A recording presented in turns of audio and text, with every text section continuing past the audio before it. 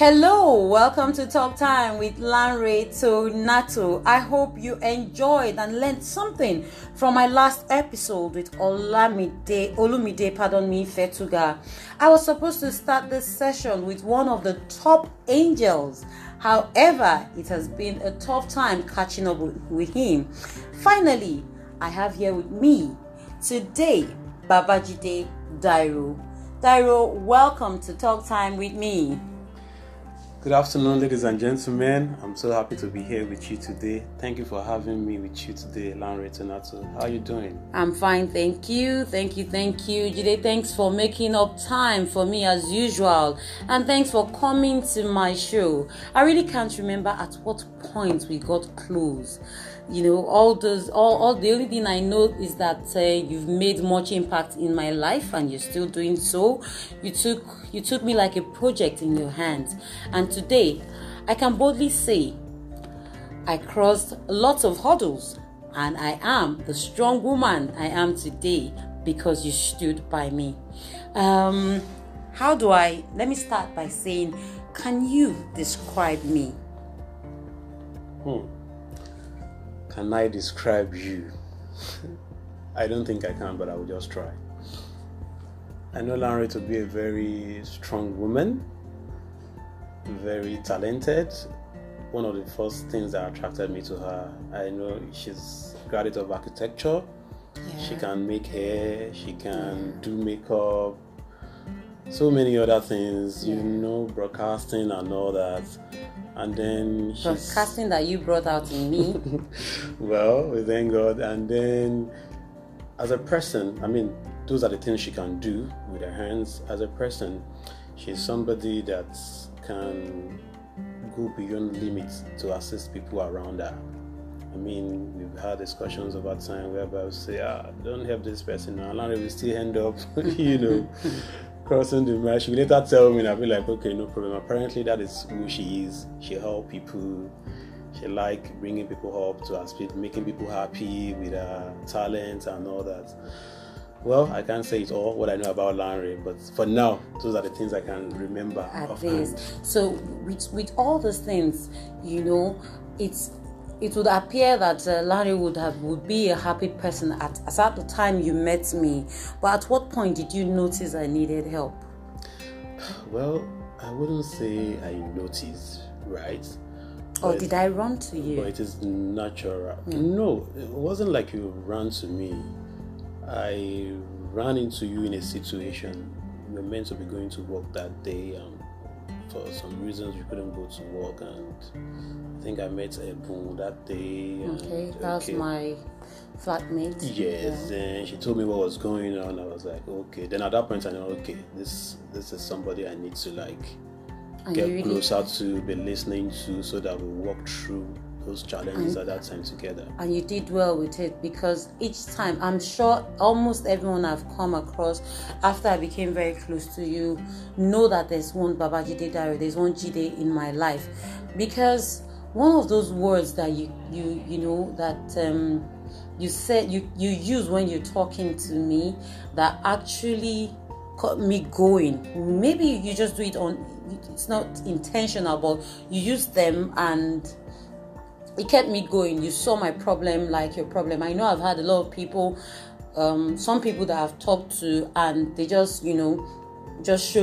shove me away or something. But you tell me, you say we. You understand? You saw my problem as if it was yours. So sometimes if you say, I thought we've gone past this, and then you say we can do this. So it really, encouraged me and it helped me, go a long way, knowing fully well that someone got my back and someone is ready to pull me up along the way, and it really helped me. I just hope I won't get emotional during this session. So what were your thoughts those times when I attempted suicide? What were your thoughts? I remember there was a particular day that there was one in particular that I was hearing those voices that I talk about. My family member would say I was just seeking attention, but you believed that truly there was something that was talking to me. And I called you that morning. I said the voice again. and he said, "Where are you?" It didn't even take you time before you came to my house. But unfortunately, I had really slit my wrist with the blade. So what were your thoughts those times? Yes, with the blade. Yeah, my thoughts. Well, that was something that was preparing me for moments like that. So it wasn't really like a thought at that point in time. I use Twitter a lot, and there is this handle, they call them mentallyaware.ng. Okay. It's an NGO that cater for. Can you say that again? Mentallyaware.ng. Okay, that's why you referred me to. So I came across their Twitter handle, I started following them. So they give tips on what to do, even though you are not a professional.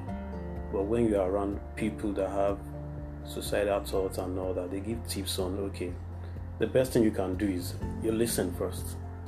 Listen to them. So did you just stumble on that group, or it was while you were searching? Because I know that there are sometimes I'll just be in the office and you just forward links to me.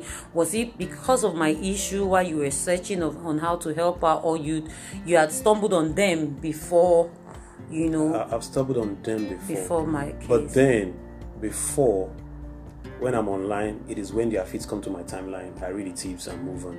Okay. But then when I got closer to you and I realized, okay, we're going to need help working through this together and all that, I started intentionally go to their page, search, find out how you can register to get support if needed and all that. So it's a combination of both. I stumbled on them, then we coming together made me search further onto their activities, know more about them and know how they can be of help along the line. And like I said, I think you recommended them to me, and I got a psychologist. Yes. They also helped, and with the help of the psychologist that I spoke with, I had sessions with them, and with the help of you, I'm sure that's why I started this podcast. Yes, and I hope I'm still doing well with it. It pays to tell your stories. That's why I'm doing this. So like I think I mentioned this earlier, that what are the reasons why you always say I'm here to listen each time I cry? Despite your busy schedule, I know you have your own issues, but what were those things that kept you going and you say, yes, I'm here to listen? Okay. Myself, I'm a very, how do I put it, personal person. I think about my things, find solution and all that. I personally find it hard to discuss stuff with people. So if somebody has that courage to walk up to me and open up on what they are going through, it would be very wrong of me to just shove them away like it's nothing, you have to be strong, people are strong. No. The first step is, because most times when people cry out for help, they might even know you don't have the solution, but they just want somebody to talk to understand them. Look, somebody to tell them what you are going through is real, but okay, these are things we can do. I don't have the solution, but I can get help, Yeah, and you did. Exactly, you have to listen. I think mentally aware taught that, but in my subconscious as well, maybe my nature too, I tend to listen, especially with the fact that me myself, I'm not very comfortable opening up. So when somebody is opening up, they've reached a kind of brick wall and they decided to open up. Then the least you can do is listen and genuinely try to help.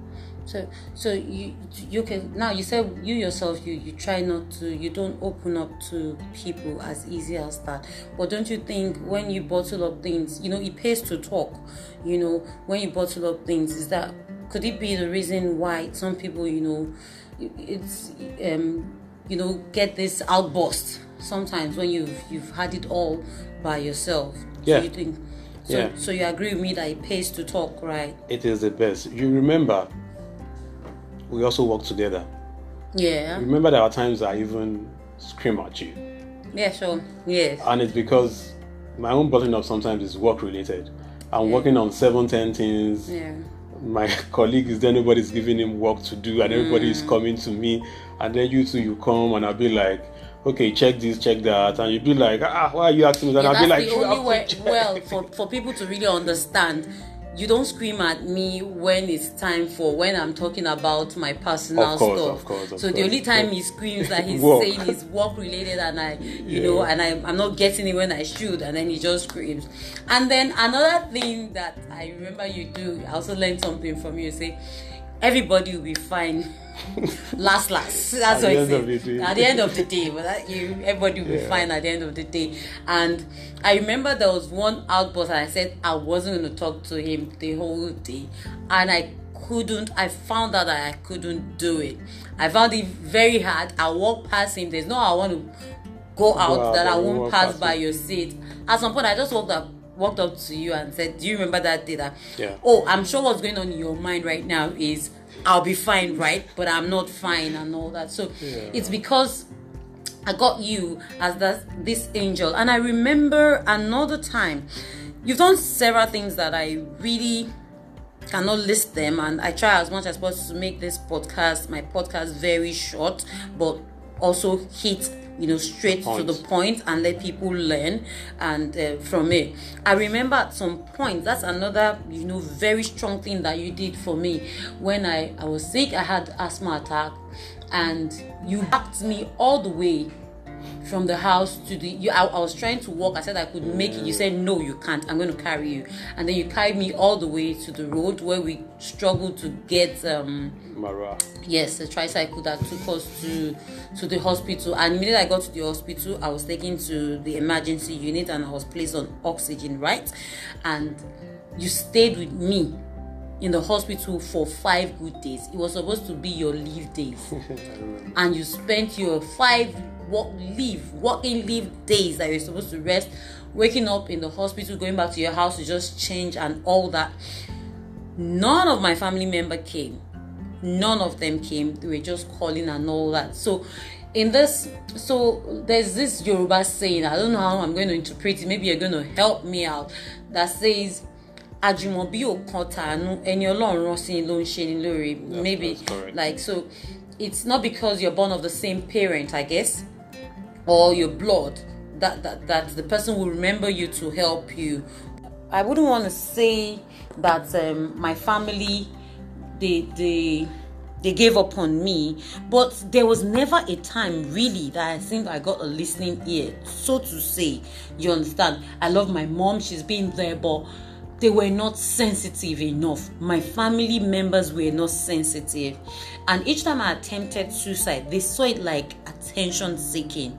But somehow, that's why I say I call each one of you that I've come across in my life, especially you. I've come across several angels, but with you, I can never get over the things, you've helped me. So I think for family, what do you say to family members who probably might be listening and want to say he or she is just seeking attention, or if you kill yourself you just go to hell? I hear that a lot. Who cares?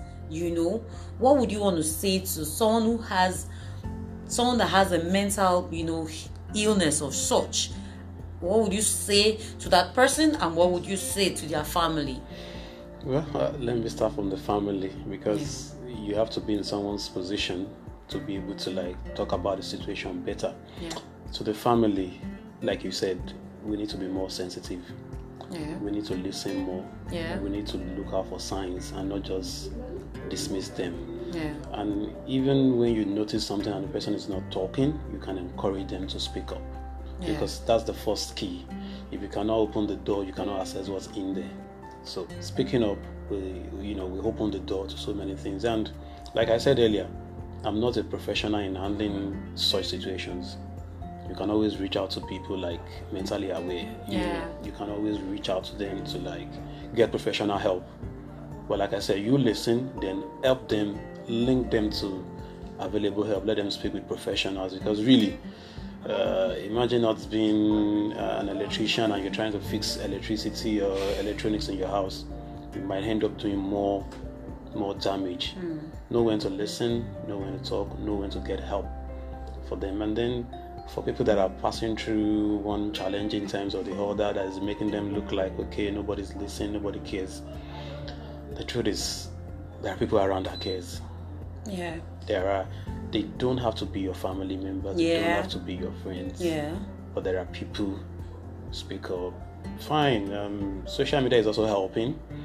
I've seen people come out online and say their words. Fine. Some people will still trying to make it worse by saying harsh words. But I'm very sure in Nigeria today, even out of every maybe 100 bad comments, a genuine help will come through.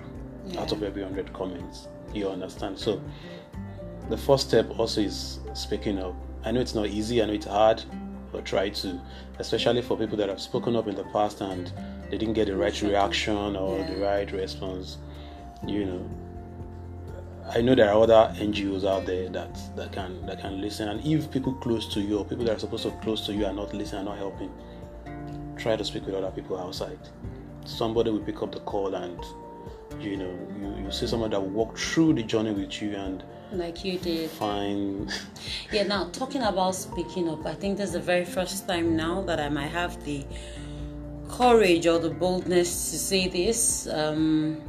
It's something that lots of people are battling with. Probably if any of my family member listens to this is the first time they're going to hear that I've passed through this, what I'm going to mention. And sometimes when I get cranky, or when people get cranky, or they act the way they do, like you said, try find out why they are like that. So maybe for the first time ever, I'm going to talk about the rape. It took me a while. I couldn't tell you the rape incident I had. That's why I thought I was going through a lot, and that happened again to me. It took me, I think, 2 days to be able to speak up to you, and then I think 2 days later again, because it was some days to my mother's birthday. And then it took me, I think, 4 days after it happened, before you advised me. I was scared, I was ashamed. I said I wasn't going to get emotional, but it's talk. I think if crying will make me feel like, yes, if crying will make you feel better, please do. I'm strong, I know, but I just have to do this. So it took me 4 days, and you went with me to the hospital. You went with me, and you also encouraged me to take it up on that person that it seemed very difficult to find, hoping that someday he will be brought to book and justice will be served. Joe, I figured out, I found out that it's been years now. It's been 2019, 2021. It's been two years, about 2 years now. And I hear if you don't report rape the very exact day it happened, or maybe weeks later, it might be hard to prove a thing. Yeah. So I spoke up that again to you, and you helped out. You helped me through the journey that I have not even broken down. It's because I remember I used to say guys are this, guys are that, and then you say not all guys are like that.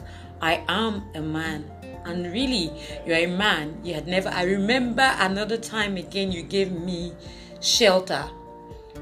I had issues with my accommodation. You sheltered me and cooked for me for 1 good month in your house. So what would you say to people who have had situations of rape, and the society will not make them talk about it? Just like I remember again during that time, someone was saying, one of our bosses was talking about rape, well, as if he knew about my story, but he probably didn't. But he was saying, you were raped in a particular place, but you went there yourself. So how do you prove? They were just arguing that thing, and it was ringing in my head.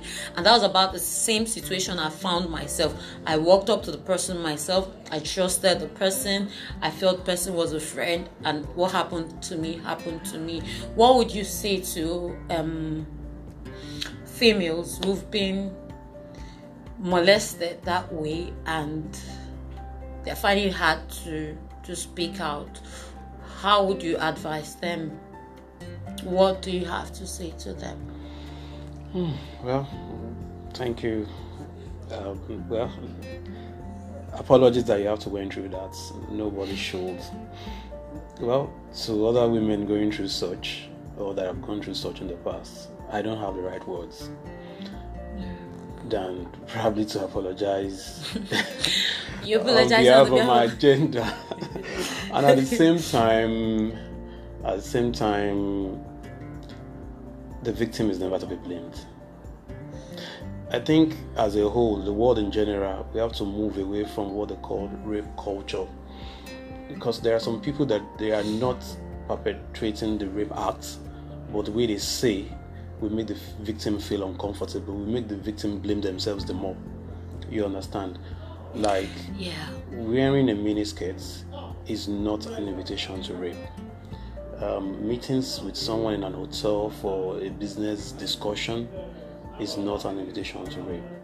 There's this saying they say, no means no. Situation that I found myself. You understand? Yeah. So, and I tell people one thing. Remember in those days in Yoruba land, we read it in books that people will put their market wares in the store. Nobody will be there.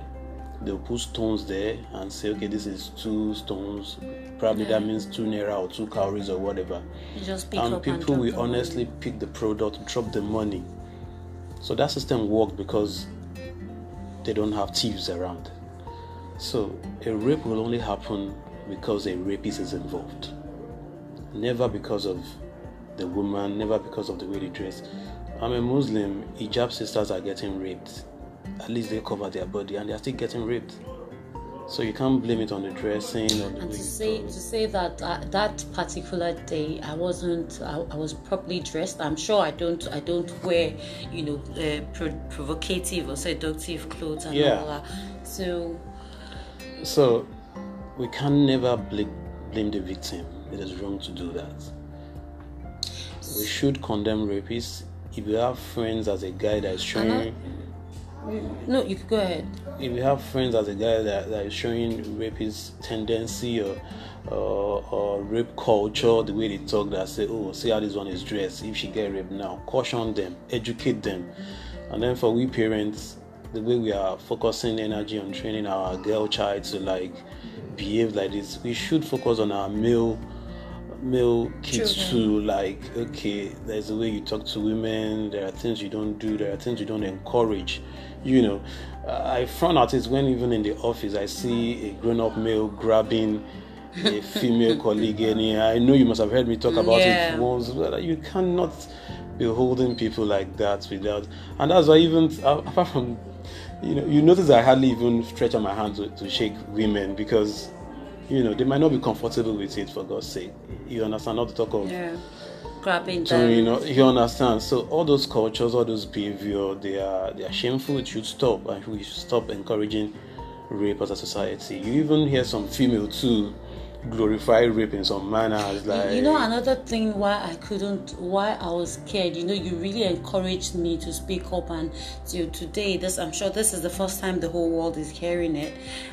That I'm doing this right now. I really actually summoned courage. Apart from the shame, the stigma, and the fact that I'm not married yet, and the major reason again why I didn't speak up then, even till now, is for security reasons.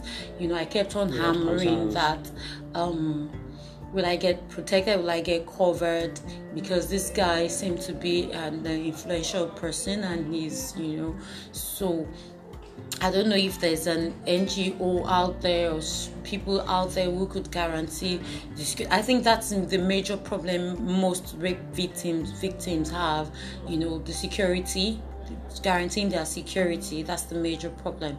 And I hope the world that is listening right now, I'm in Nigeria, whoever is listening, I want you to know, like he said, that it wasn't your fault that you got raped.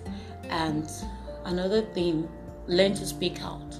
I'm sure, like I said in the very, very first episode of this podcast, I said that this is a healing process for me.